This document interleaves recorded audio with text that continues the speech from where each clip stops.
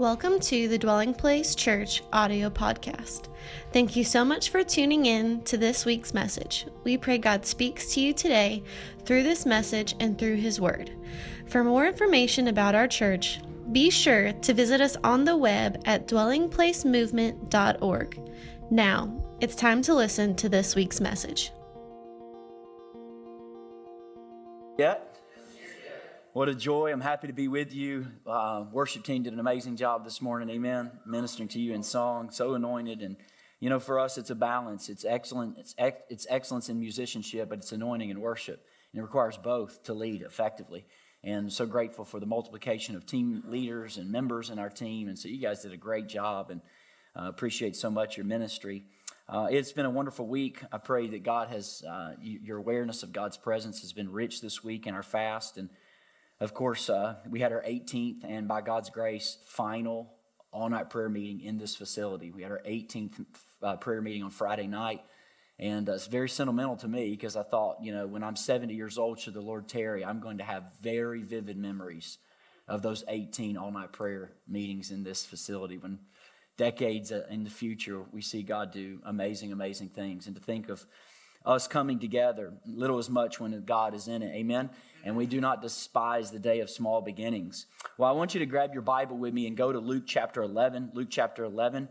If you would, grab your Bible and then stand with me for the reading of Scripture. I do want to say thank you so much for streaming live. I saw dozens of you on YouTube on my way in this morning or Facebook, and we pray God speaks to you and ministers to you. I do also want to say next Sunday is going to be such a pivotal Sunday. Please make plans to attend 6 to 8. Our friends from Chattanooga are going to be with us. It'll be stories of transformation. Many of you are going to get to hear testimonies maybe you've not heard. And then in a couple of weeks, we've got our married night, and Pastor Fred Goodwin's going to be with us. We've only got space for 35 couples, so make sure you do so. You can get registered online or the Church Center app or at the Next Steps table. We cannot wait. I want to invite you over the next few weeks, if I can, to bring your Bible with you to church, not as in like the app on your phone, but like the Codex Bible. Like if you have one at home, I just invite you to bring it along. If you don't have one, please let us know. Love to be able to supply you one. But if your mind is anything like mine, to focus in our world on what God is saying to us, it takes sometimes tangible engagement, right? And so if you don't have one, the words are going to be on the screen today, but I want to invite you to bring one over the next few weeks. Luke chapter 11, verse 1. Let's do something. Let's practice something. Why don't we just square kind of our shoulders just for a moment, close our eyes, and before we read, let's just take a really deep breath.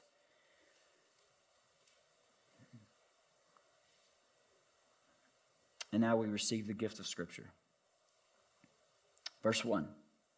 One day Jesus was praying in a certain place. When he finished, one of his disciples said to him, "Lord, teach us to pray, just as John taught his disciples." He said to them, "When you pray, say, 'Father, hallowed be your name, your kingdom come. Give us each day our daily bread. Forgive us our sins, for we also forgive anyone who sins against us. And lead us not into temptation.'" This is God's word. Amen? Take a seat.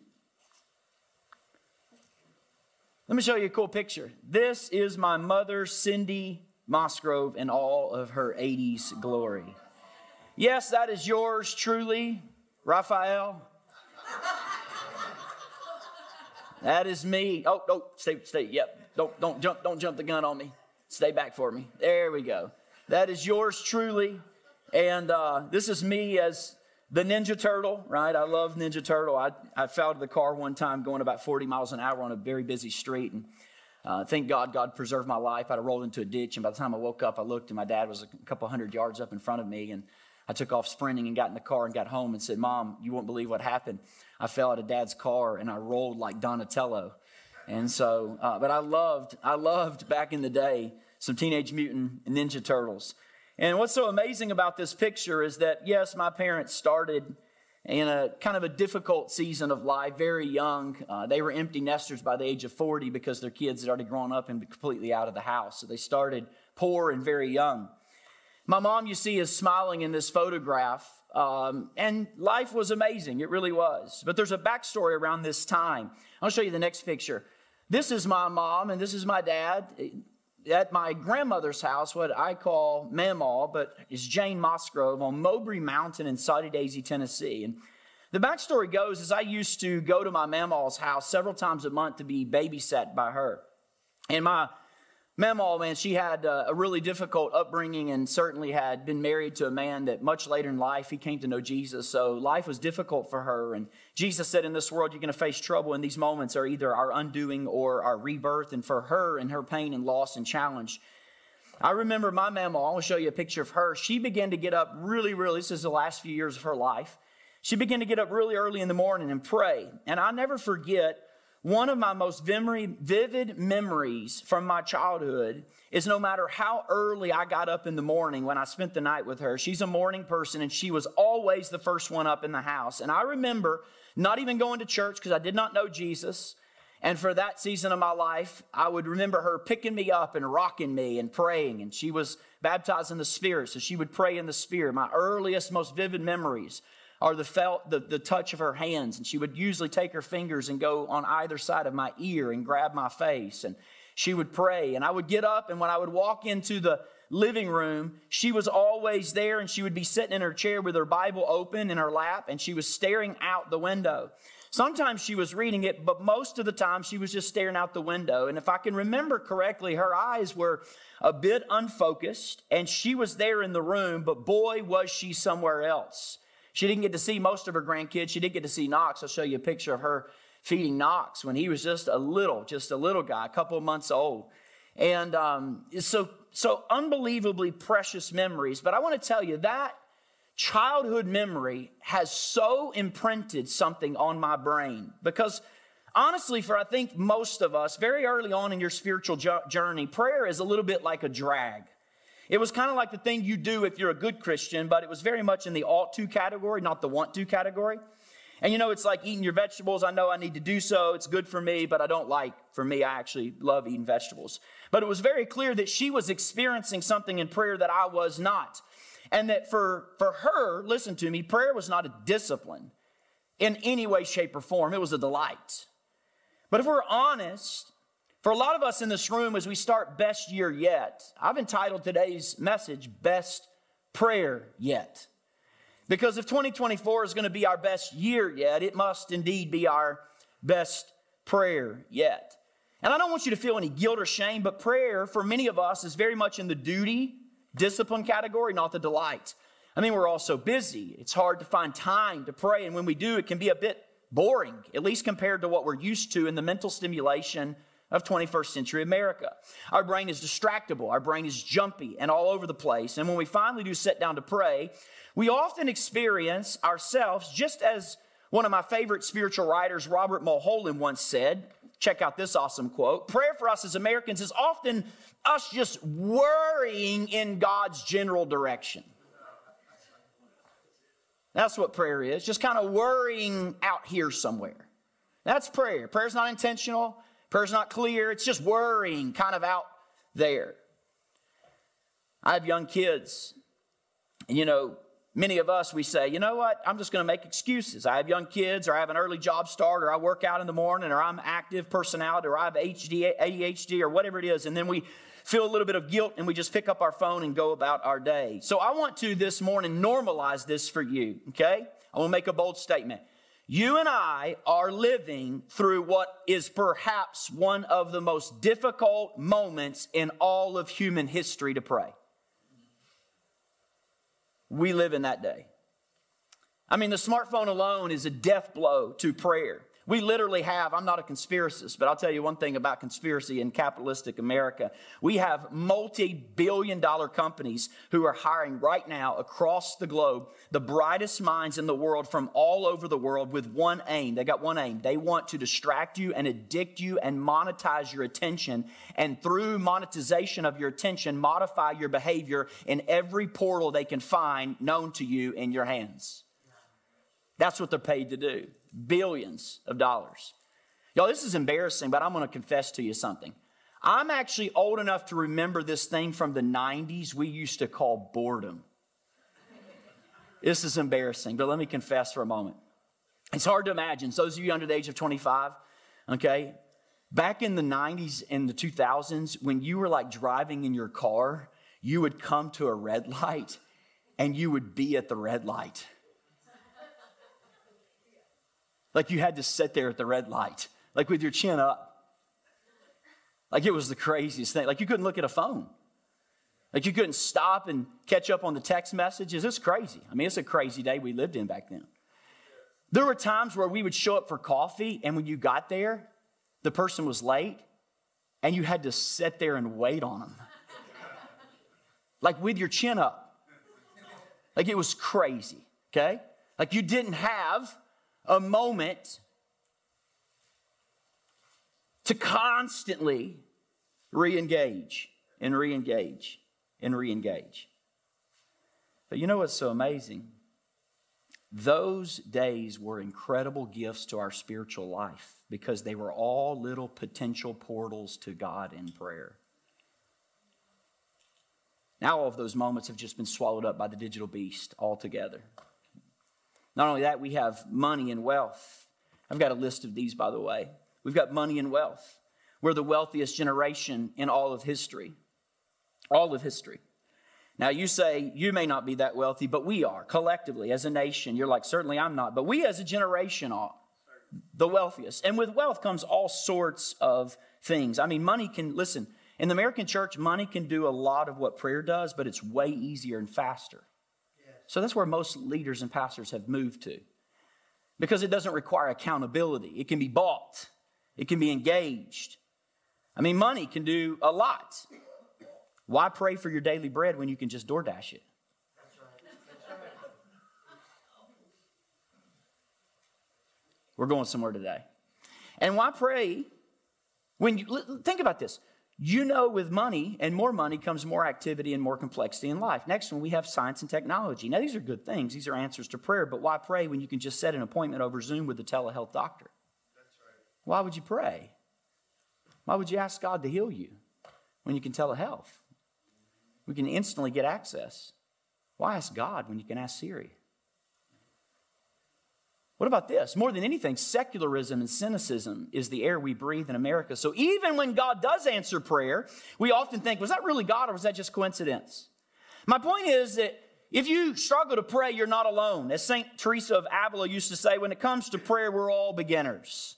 We're all beginners, and yet prayer is, notice this next slide, the portal to life with God. That's what prayer is. The life that all of us most deeply desire in the marrow of our bones, whether we identify that undercurrent of human desire as a yearning for God, or we, like Americans, tragically misidentify it as a yearning for wealth or fame or sex or beauty or romance or marriage, or you fill in the blank.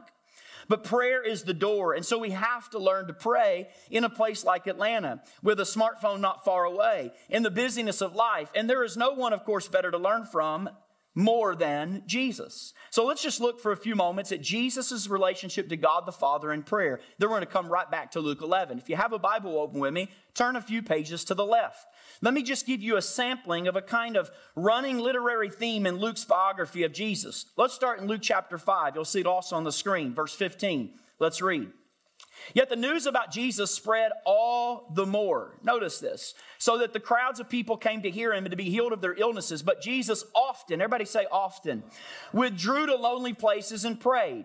That could be translated, he frequently withdrew. Or one version was his custom. He would slip away and go to a quiet, solitary, distraction-free place and he would pray. Turn the page to the right, Luke chapter 6. Down at verse 12. One of those days, Jesus went out onto a mountainside to pray, and he spent the whole night praying to God.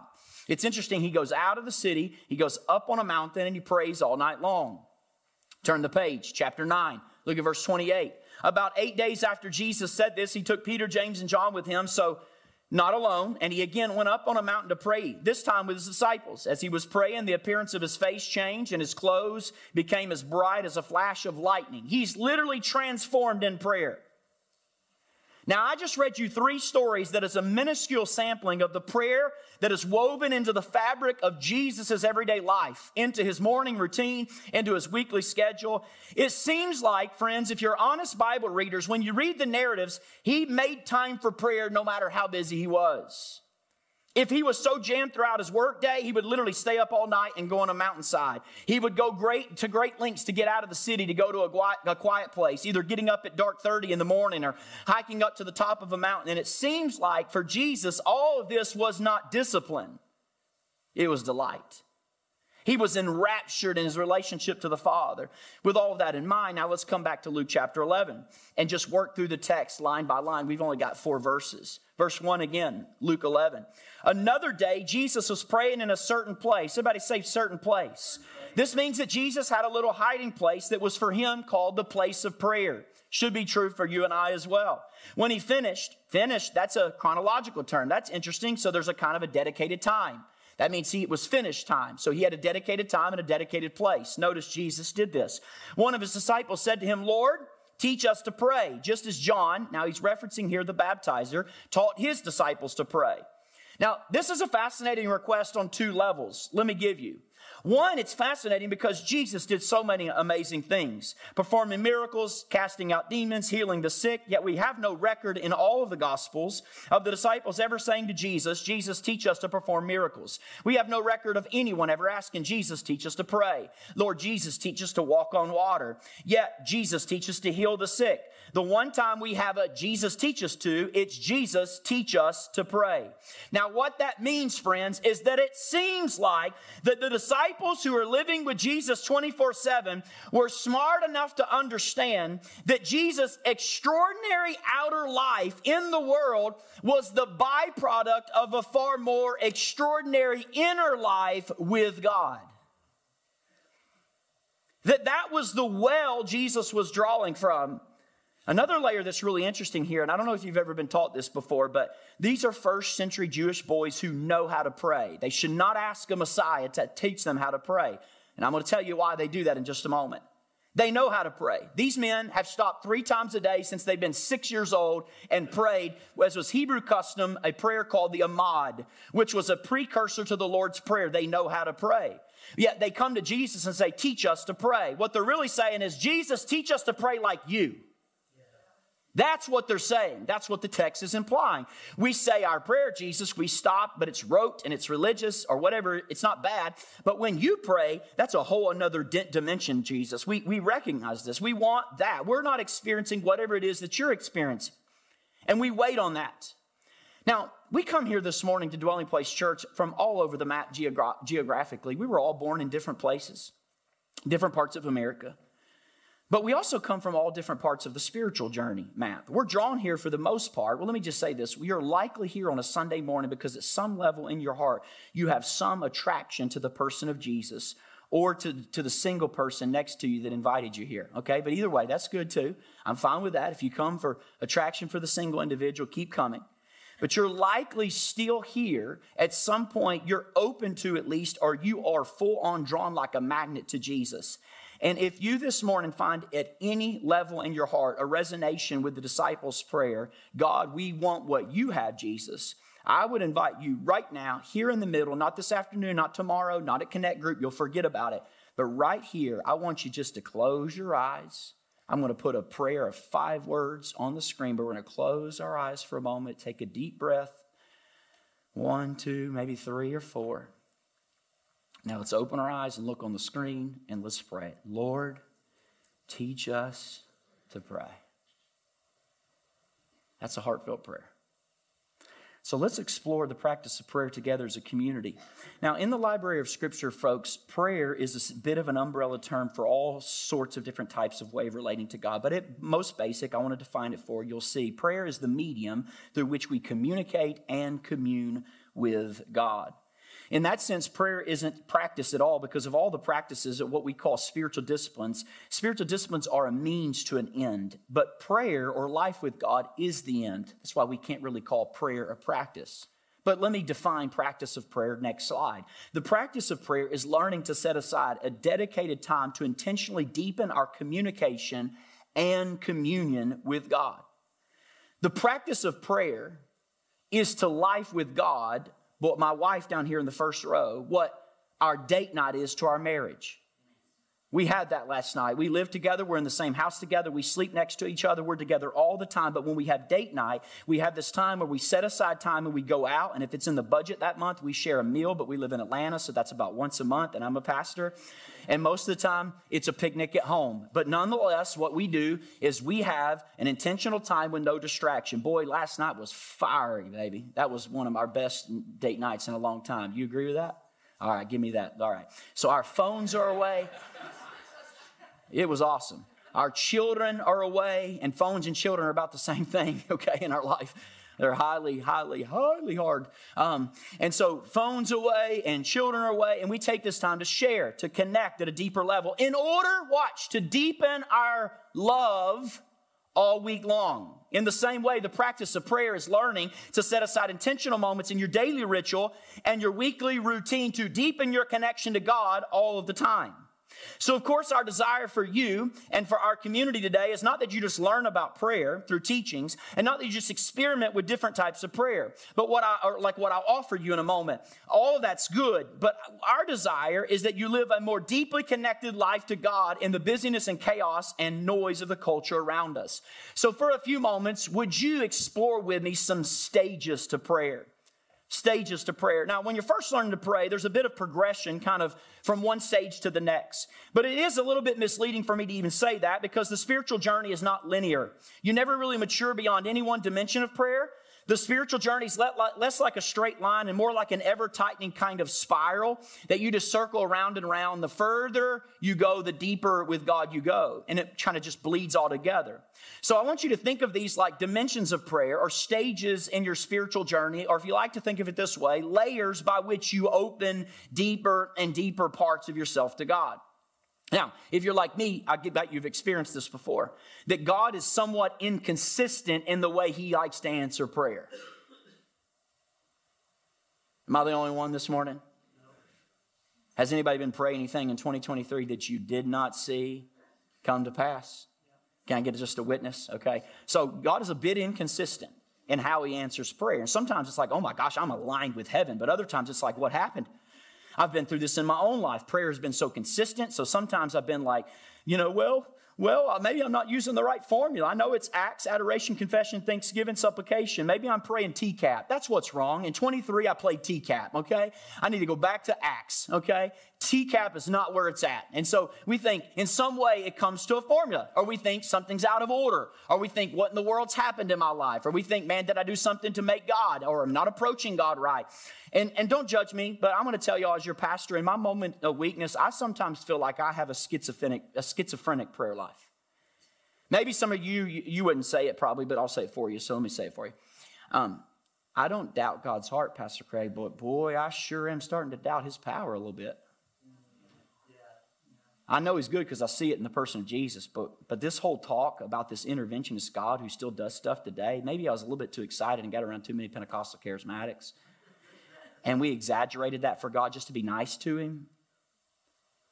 Or maybe it's not me. Maybe it's not God. Maybe it's me. And maybe I'm not fasting enough. Or maybe I'm not praying with faith. Or maybe I'm praying the wrong way, like I'm ending prayers, my prayers in your name. And God's like, in your name, in my name, in Jesus' name. Like, what is happening here? I think this really in many ways just leads us to ask the larger question. It's just, how does prayer work? Well, I want to present my take on that. Maybe the question is not how does prayer work, but what kind of prayers am I praying? So maybe it's not on God's side, but maybe it's on our side investigation. Now I want to present you something very simple. I can't moralize these stages and I can't build a biblical theology of the 3 stages of prayer, but I think if you'll move through them with me faithfully, you'll see that they do help. Stage number 1 is not just for the babe, and stage number 3 is not just for the black belt. But stage number 1 is prayers of request. These are the kind of prayers, first stages of prayer, that we just call prayers of request, which is prayer honestly about getting what we want from God. And this is what it starts when you first become a Christian. A lot of our prayers stay here. We simply present requests to God where we just ask God to act, and he just acts. He just does stuff for a lot of people. This is truly represented in the early stages of their walk with God. When they're new Christians or new believers, it just seems like you pray and he answers immediately. I tell people all the time, God answered more prayers in the first 3 months I followed him than the next 10 years. He did it. It's just the way it works. I'm going to tell you why I think that works that way in a moment. But it's the prayers of request. He just answers prayers. Like you're in a cafe and you're like, God, if you're real, I just ask in the next 5 minutes, my friend that I haven't seen in 2 years would walk through the door. Amen. You look up, they immediately walk through the door and you're like, hey, what are you doing here? I know exactly why you're here. I just summoned you to this Starbucks through prayer. I just did it. Yep, I just did it. I just talked to God. But it's so great because in this stage, it's like everything we request God to do, He does. He's just present and He does these things for you. Now, I'm going to tell you, I do these things with my kids, and I don't know if it's good or bad, but I do these things where I have check-ins with my kids. I remember several years ago, one of the first times I ever did this with Marley. She's like 4 years old. She's so cute. And I'm like, hey, Marley, I'll check in. How is your dad doing? How am I doing as a dad? And she said, well, basically, Dad, you're doing a great job. And I was like, really? Tell me a bit about that. She said, I don't think I'd change anything. I'm like, really, babe? I'm like, why is that? And she said, well, basically, you do everything I want you to do. And I thought about it, and I'm like, basically, I do everything she wants me to do. And there's something wonderful about that because I, as a father, am being established in her mind as having right nature. That's right. That's exactly right. But boy, I don't stay that way, do I? And neither does your father. That's right.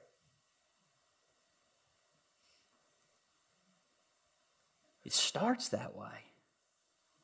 But boy, it's dangerous if you stay that way. So if I were to check in with the little 11-year-old today, she wouldn't say, one of the things I love about you, Dad, is that you let me do whatever I want. She'd say, one of the new ways that I know you love me is that you don't let me do whatever I want. Something shifts. Richard Foster says this. He says, as we're learning to pray, we discover an interesting progression. In the beginning, our will is to struggle with God's will. We beg, we pout, we demand, we expect God to perform like a magician or shower us with blessings like Father Christmas. We major in instant solutions and we manipulate God through prayers. But then we go into difficulty. And as difficult as the time of struggle is, we must never despise or try to avoid it. It is an essential part of our growing and deepening in things spiritual. To be sure, it's an inferior stage, but only in the sense that a child is at an inferior stage to that of an adult. The adult can reason better and carry heavier loads because both brain and brawn are more fully developed. But the child is doing exactly what we would expect at that age. So watch this. It's a part of kingdom of life. You have needs. You're a child of God. You say help, and He responds. That's the first stage of prayer. Can I just say something to you, though? Honestly, in this stage, you're just asking God for your will to be done on earth. And He's just so kind He does it sometimes because it's in His nature. But being weaned off immediate answers to what we want can be painful. But God does this to ask a question of us, which is, do you only love me because I do things for you? That's right. Or would you love me because of who I am to you? That's right.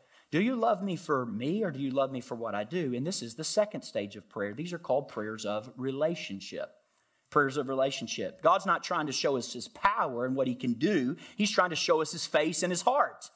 He's trying to show us what He's like. So you see this development out of rather than just help me, God, and thank you, God, and to who are you, God? God, show me your glory. You see this in Psalm 27. One thing I asked from the Lord, David said, this only do I seek, that I may dwell in the house of the Lord forever, all the days of my life, to gaze on the beauty of the Lord and to seek Him in His temple.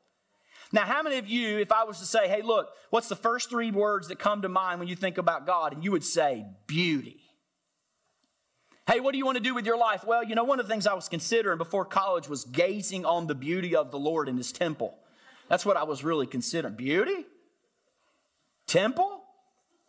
Something shifted in David's life. Why? He got a vision of who God is, and his response is no longer, I don't need to see your power, I need to see your face. That's growth. I don't need to see what you can do anymore, God. I need to see who you are.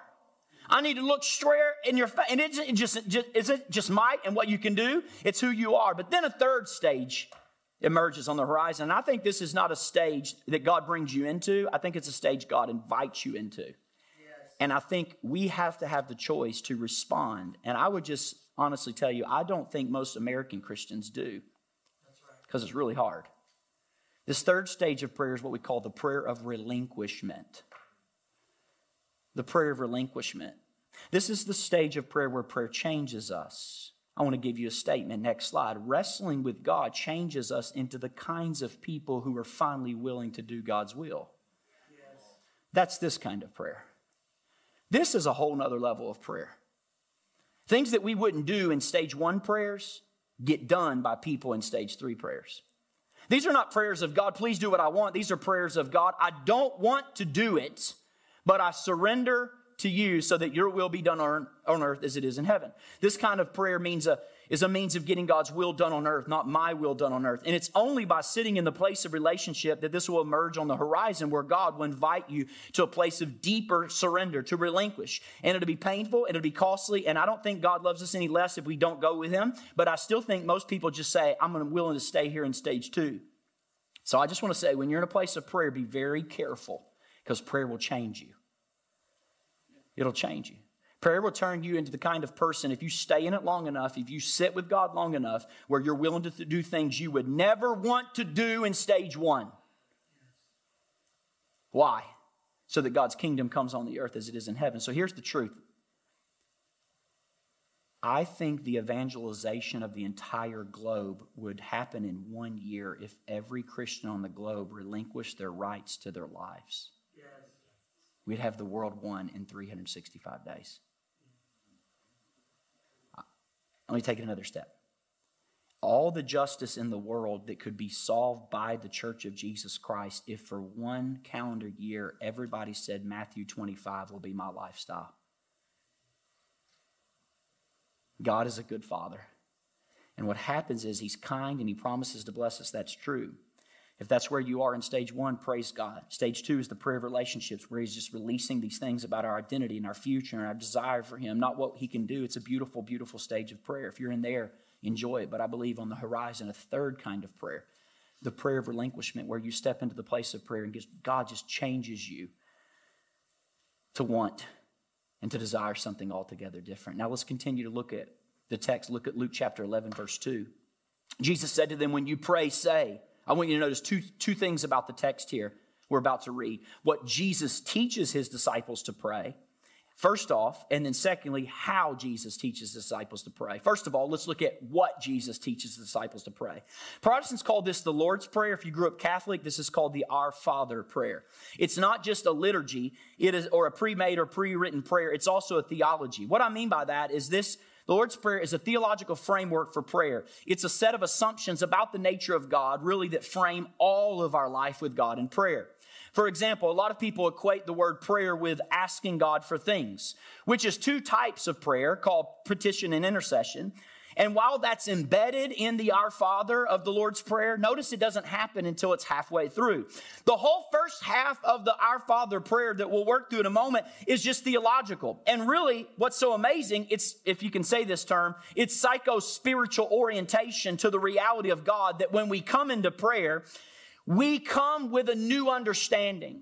So I want to give you just real quickly 4 truths from the text. First of all, notice this. For Jesus, God is our Father. God is our Father. It's the first line in the NIV. It just says Father, or you may have our Father. In Aramaic, which is the language Jesus likely spoke, it's Abba. What a child or a son or a daughter would call their father. It's a term of affection. In Jesus' day, it was a revolutionary way to address God. The New Testament scholar named Joachim Jeremias, he writes this. He says, there's not a single example of the use of Abba as an address to God in the whole of Jewish literature. What I mean to tell you is that arguably Jesus is the first person in human history to address God as Father. That's right. No one else have ever done that. No one's ever said that to God. He says, Father. That's how Jesus thought of God, and that's how Jesus wants you to think of God as disciples or followers. Now, I have to pause here for a moment and gently touch on the pain in the room. And I just want to name that for many of you in this room, this will be one of the most difficult moments in your spiritual journey because of the pain or the wounding from your own biological father. How do you pray to God as your father when your father abused you sexually in any way or abandoned you, or you've been suffering at the hands of men in your whole life? Well, how do you then slip in overnight to a tender mode of Abba? But this painful journey that you likely need to go on is healing, essential, because in Jesus' mind, when it comes to the word God. Watch this, God. We use this word all we want, but I don't know how many people in this room, 100 people, there are probably 100 different ideas or things come to mind when we say God. And listen to me, whatever comes to mind when I say God will either make or break not just your prayer life, but the whole trajectory of who you become. Why? Because we become like our vision of God, for better or for worse. That's what we become like. Listen, unless you break, next slide, the stronghold of false images of God in your mind, you'll never be drawn to God in prayer. And they're demonic strongholds. I don't mean to try to scare anybody, but they're demonic strongholds of wrong perceptions of who God is. And that's why we have no prayer life. Some of you have a demonic stronghold in your mind of a false image of God that's keeping you away from the real true God on display in Jesus. Let me give you a couple examples. If you grew up in the far right religious household, you have this view of God as kind of a tyrant in the sky whose just baseline emotion is just anger and disappointment at all times. And that's how you think God is. Every time you screw up, it's like a buzzer in heaven goes off and the pointer and the glare, maybe because that's what your parent was like, or your pastor was like, or your authority figure was like. If that's your image of God, who would want to pray to a God like that? Who would want to open a deep layer of wounding to a heart like that? Or if you grew up on the West Coast, I think like 1 out of 100 people from the state of California think God is mad at them. The 99 others just think God wants them to have awesome sex all the time with whoever they want, anytime they want. So God is not the angry tyrant. He's just your cosmic sex therapist who just wants you to be true to yourself. That's the current culture of America. Now, I'm not going to get political, but let me talk for a moment.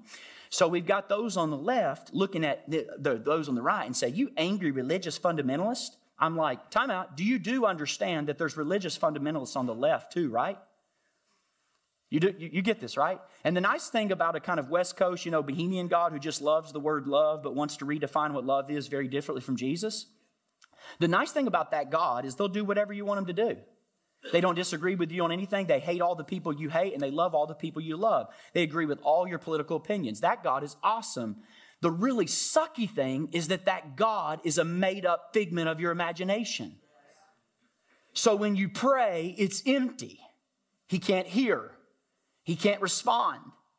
That's why Jesus in our culture is so utterly essential. It's through Jesus we have a picture, a revelation of who God is. Not based on my aesthetic intuition or what people say on the street or what's called cool in Atlanta or what a generational consensus is in America about who Jesus is, but on who God says God is. Jesus comes from the Father to make him known so that, yes, there's a mystery to God that we will never fathom, but there are parts of God that have become known in Jesus, so we must all begin in our spiritual journey with the healing of our false images of God, and we must come to view God at some level as our Father, or we'll never move forward. That's right.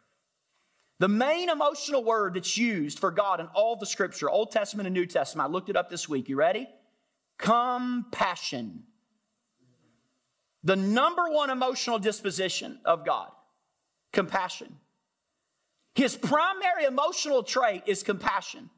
In the Old Testament, the word is rahum. It's literally the word for a father or a parent. It's more often, though, used for a mother, of how a mother feels about her infant child. If you're a mother, you know, even if you're a dad at some level, there's this miracle when a baby's born and some conspiracy of heaven and neurobiology conspire together in the ER room or in the labor and delivery room, and you just feel instantly, it's a mystery. You instantly feel this love for this little thing that just wrecked your body and cost you thousands of dollars, and you don't sleep at night, and it stinks and it poops. It doesn't say anything to you, and it grows up and it breaks your heart and takes your debit card. And it's just this outpouring of love that instantly you feel for this child. And it's overwhelming. It's compassion. That's the word used in the Scripture, all throughout the Scripture, for what the Father feels towards humans. And especially out of the mouth of Jesus for how God feels towards you. That's God's baseline emotional disposition. Does God get angry? Yes. But it's the anger of a mother or father. My wife down here in the first row, she's about the nicest person you ever meet until she's not. Now, she's so kind, but if my kids push her to a certain level, not based on ego, but when they do something mean or stupid, she gets angry, and it is fierce. But it comes out of a heart of just love and compassion and goodwill. When you say, or close your eyes or don't close your eyes, and you say, Our Father, you have to, in that moment, feel all of the compassion, all of the hospitality, all the affection pouring out from the Father through Jesus by the Holy Spirit into the depth of your being. That's the first thing you must realize about prayer. Secondly, God is as close as the air. What? In the next line, I'm not making this up, a footnote, if you'll look in your Bible right there, it says in the NIV or ASV or NLT, right after the word Father, and it says, in heaven. Now, there are two versions of the Lord's Prayer. Did I throw you off when I read it earlier when you were standing up? You're like, oh, we skipped the statement, because there are two versions. Luke here is kind of the shorter version, and then in Matthew's Gospel, you get the director's cut. It's longer. But even in Luke's version, we have some manuscripts from the first century who have the full version of Our Father in heaven. Now, heaven's a real tricky word. Let me talk about it a moment. When we say heaven in English, most people think of the cloud city in outer space you go to when you die. But the Greek word is uranos, and it's plural, heavens. And it was a word in the first century just for the air or atmosphere. Did you know it took 300 years before heaven became symbolic for the spiritual realm? It used to just be air. Just air. Either way, we have to hear it this way. Our Father, who's in the air. Now, air's everywhere. Air's up against you. It's underneath your clothes. It's against your skin. Biologically, it's oxygen, air running through your bloodstream. That's how close God is to you. So the next thing Jesus wants you to realize is when you come to pray, you're not praying to some being out past Jupiter, out with Elon Musk. Okay? You're becoming aware of the God who's not only all around you, but who is, as St. Augustine said in the 4th century, God is closer to you than you are to yourself. Why did Jesus go to a mountain to pray? Why do so many of us, when we go hiking or camping or backpacking, why do we often feel God's presence so much more out in nature than in the chaos of our daily life? Is God more present up in the Blue Ridge Mountains than he is in Atlanta? Well, yes, he actually is. No, I'm just kidding. But listen. There's something about when we get out of the human-made sinful distraction, godliness, immorality, and all of the things. It is what it is. It's like all of a sudden we go, oh yeah, God is all around me in the air. Third, the primary goal of prayer is the worshipful enjoyment of our Father's company. That's the primary goal. The worshipful enjoyment. The next line, he says, hallowed be your name. Now, okay, that's a weird word. How many of you use the word hallow this week? Or ever, right? We don't use that word. It basically means, it's the verb form of the word to make holy. It means to revere, respect the holiness of God, and to be holy. Now, contrary to what a lot of people think, it's not actually a moral word primarily in Scripture. We always think of holiness as sinlessness, but originally holy in the Hebrew culture, it just literally means special, unique, beautiful, and different. To say God is holy is to say there's no other being in reality that's as special and unique and distinct and different as the Trinitarian community of love and joy and peace.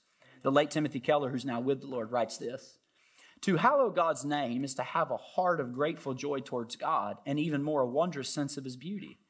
Consider how different this is from the normal way we use prayer to get things.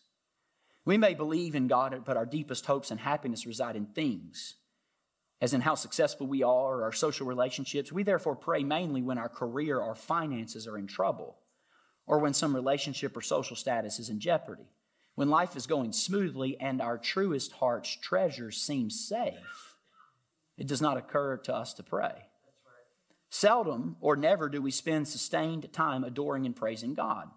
We know God is there, but we tend to see him as a means through which we get things to make us happy. For most of us, God has not become our happiness.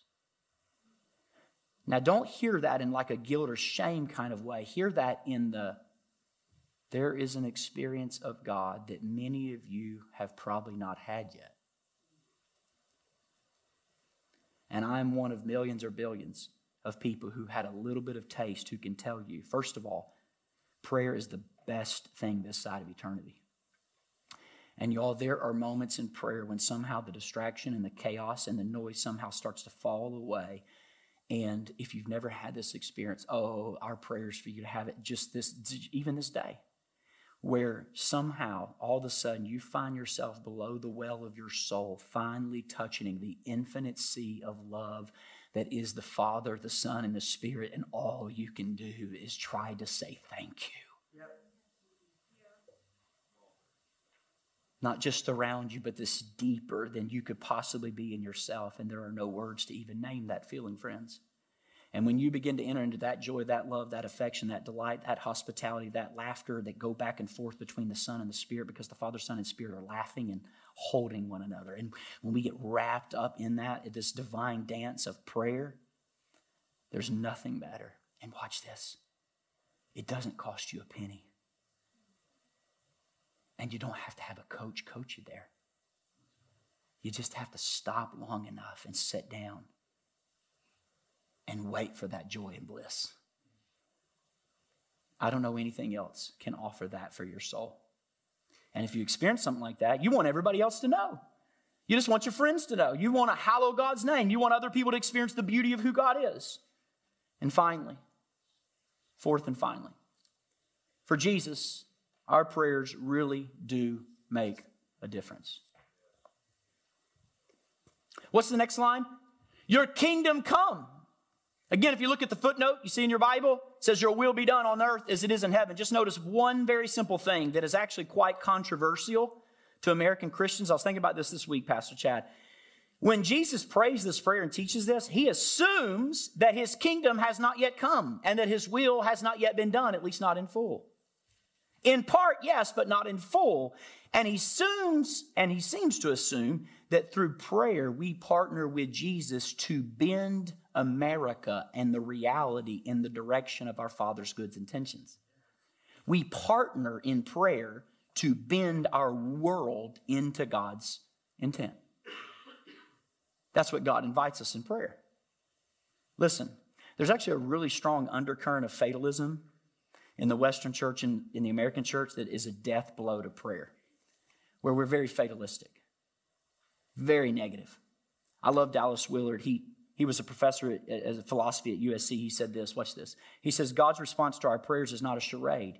He does not pretend that he's answering our prayer when he's only doing what he's going to do anyways. Our requests really do make a difference in what God does or does not do. Watch this jacked up view of sovereignty. It's all over America. Listen, let Dallas hit it head on. The idea that everything would happen exactly as it does, regardless of whether we pray, is a specter that haunts the minds of many who sincerely profess belief in God. It makes prayer psychologically impossible, replacing it with dead ritual at best. And of course, God does not respond to this. You wouldn't either. So when you come to God with prayer, come with a holy tremor in your body and be careful for what you ask for in the best sense of that word. It'll change you. It'll make you somebody different. When you get to a point of relinquishment, your life will change. Your heart will change. Your desires for God's kingdom will change. And it won't be you having to modify it. Now, there's so much more we could say about the Lord's Prayer. I just want you to see, last thing, how different Jesus' framework is from a lot of ours. Can I juxtapose it? We think of God as grumpy dictator. He's actually the Father. We think he's far away in outer space. No, he's actually as close as the air. We think the main point of prayer is to get things. No, it's just to enter into the Trinity. We assume that what's going to happen is going to happen with or without our prayers. No, we change the reality with the power of God. No wonder we're not drawn to prayer. So that's what Jesus teaches us to pray. Now, just a few short words on how Jesus teaches us to pray. Let me give you a simple observation that is actually quite helpful.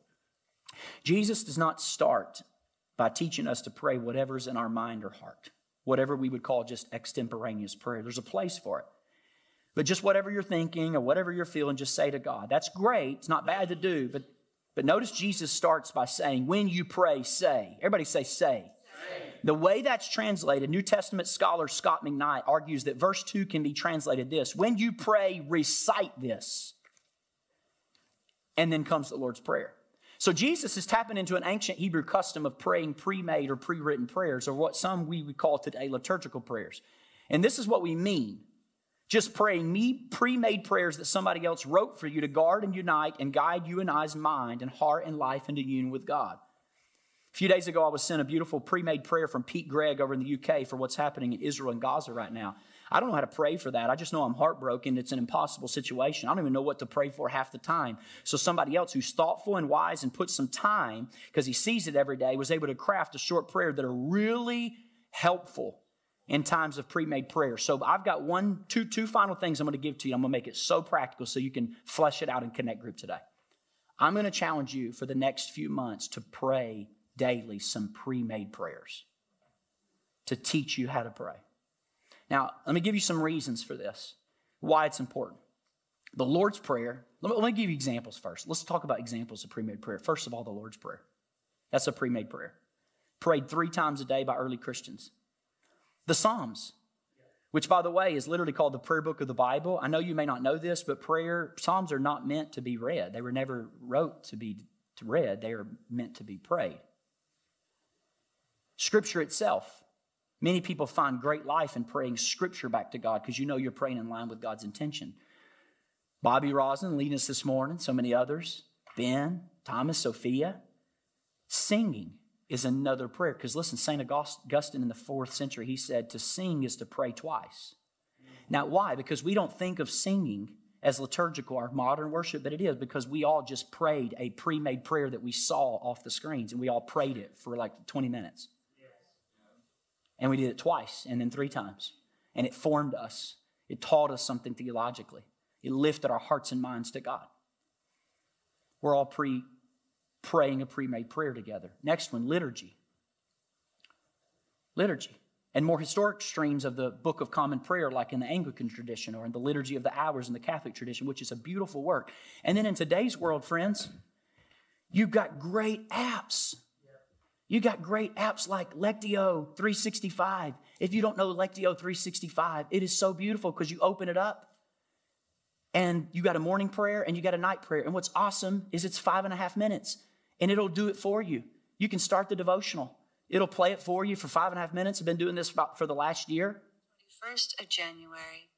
It'll a tell day me. of rest for billions of Christians around the world. So it's Sabbath. On which we pause the normal rhythms of our lives to pray a special Sabbath prayer. And then In the this worship will season, start. we're reflecting on how God invites us to live lives unfettered by the pressures and expectations of others, so that we may enjoy. And if you don't want to listen to it, read through it.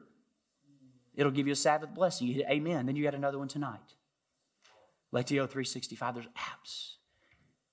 If you want resources, there's a book a good friend of mine wrote called Divine Design for Discipleship. At the end of every chapter is a prayer normally written out based on that chapter. Start praying that prayer. Andrew Murray has an excellent book. It's been in my library for a decade called Ministry of Intercession. I'm going to give you my favorite one, my absolute favorite one. Paul Wesley Chilcote, the greatest Wesleyan scholar, called a life-shaping prayer. And when you open it up, each day has a scripture, a meditation, a hymn, and a prayer. You can do it in the middle of the day. You can do it in the morning. You can do it in the afternoon, but it's pre-made. It's something that enables you to guide your heart and mind into God's grace. Those are all examples of talking to God. Now, let me tell you the type of situations it's helpful to, and this is where I'll end, to pray pre-made prayers. Next slide. Real important. When you don't really know what to say and you're first learning to pray, it's good to learn to pray pre-made prayers. I think, how do children learn to write? By tracing letters. How do we learn to pray? By tracing prayers. That's how we learn. By quoting, reading the Psalms, praying them out loud to God. Our Father, who art in heaven, or the Lord is my shepherd, so on. When you're traveling, number 2, when you're traveling and you're away from your daily prayer rhythm, this is a great time to pray pre-made prayers. We all have habit cues of our daily life. We got a lot of new mamas right here. Number 3, pre-made prayers are perfect when you're exhausted because you just had a baby, or you're in a crazy season of work and you can't focus your mind. It's a great time to pray pre-made prayers. What about this? When you're heartbroken, you're emotionally or physically unwell, it's hard to get inspired, you need help. Next one, when you long for greater articulation in your prayer and you're searching for the right words to express your heart to God. What happens when you want something thoughtful and intelligent and theologically weighty? What the last one? When you're in what St. John of the Cross called the dark night of the soul. When you're in the dark night of the soul, it's a great time to pray pre-made prayers. And you need a prayer, somebody else's faith to carry you through. And it's in those situations that a pre-made prayer can be very helpful. Now, there are limitations to this. It can feel inauthentic, sure, yeah. But if you bring your heart's attention to it, listen to me, you are guiding and guarding your mind to attune it with God. Now, next slide. The best way to learn to pray is not by listening to me talk to you about prayer. It's by praying. By praying. Come on, Bobby. This is crucial that we take Jesus' teaching and his own words, we put them into practice. So this week, I have given you little practices that if you want to adapt and adopt into your own life, awesome. Listen, I make recommendations, you all make decisions. So you do you. But this week, here's the two things I'm going to ask you to do. Two basic practices. You ready? Number one is just everybody. I'm asking for every person in the congregation. Number one, just create a daily prayer rhythm to create a place and a time. Just a daily habit and get real pragmatic. So here's the questions you need to ask yourself. Number one, when will I pray? First thing in the morning, at night, on my lunch break, when my baby's napping. Just as a general rule of thumb, pick your best time of day when you're most awake and alert. Number two, where will I pray? Where? Find somewhere distraction-free. That may mean going on a prayer walk early in the morning because you're kinesthetic and you need movement. It may mean like going into a closet like Jesus said on the Sermon on the Mount. Three, how will I pray? You want to pray standing down or sitting up? You are an embodied person. I actually find that my posture and my breathing is absolutely essential to how I pray. If I can sit in different situations and breathe for a while, it can really help me connect with God. Some of you lived all week with your shoulders like this, and then for the first time on Saturday, your shoulders dropped, and you breathed. That's important. Those of you who are more kinesthetic, you may discover life by walking. My best friend, well, not best friend, good friend, he walks through the same park every day, every single morning. Just work with your body and work with your personality. Don't fit yourself into somebody else's mold. Here's the next one. How long will I pray? There's no right answer. I told my kids last night, I'm holding them accountable this afternoon. We're going to go home. And I'm going to hold them accountable for the year 2024. For Knox and Marley, at least 15 minutes, but for my 7-year-old, 5 minutes a day. And to work with their own body. Separate from Scripture reading. I'm not talking about the discipline of Scripture reading here. I'm talking about the discipline of prayer. But how long do I do it? As a general rule of thumb, you need to do it long enough until you come to peace with God. And I just tell you, I don't know how long it'll take, but probably longer than you think. And probably longer than what you want. Francis de Sales, he said once, each Christian needs a half hour of prayer each day, except when they're busy. Then they need 2 hours of prayer. And don't let that freak you out. You may think I can barely get in 3 minutes. Great! Get in 3 minutes every day this week. But if you're too busy to pray, you're too busy. We make time for the things that are what? Important for us. So if you have time to watch a show with your spouse in the end of the day, you have time to pray. You do. If you have time to work out for forever, God, people go in life. They go in one life and they're working out for 2.5 hours. Those pecs look like planters on the outside of windows. Like, tithe a little bit of that time to prayer. Here's the second practice. Just pick out a pre-made prayer and just talk to God this week. Daily rhythm and pick out a prayer. I've given you a whole list of where to find them. Just follow your heart.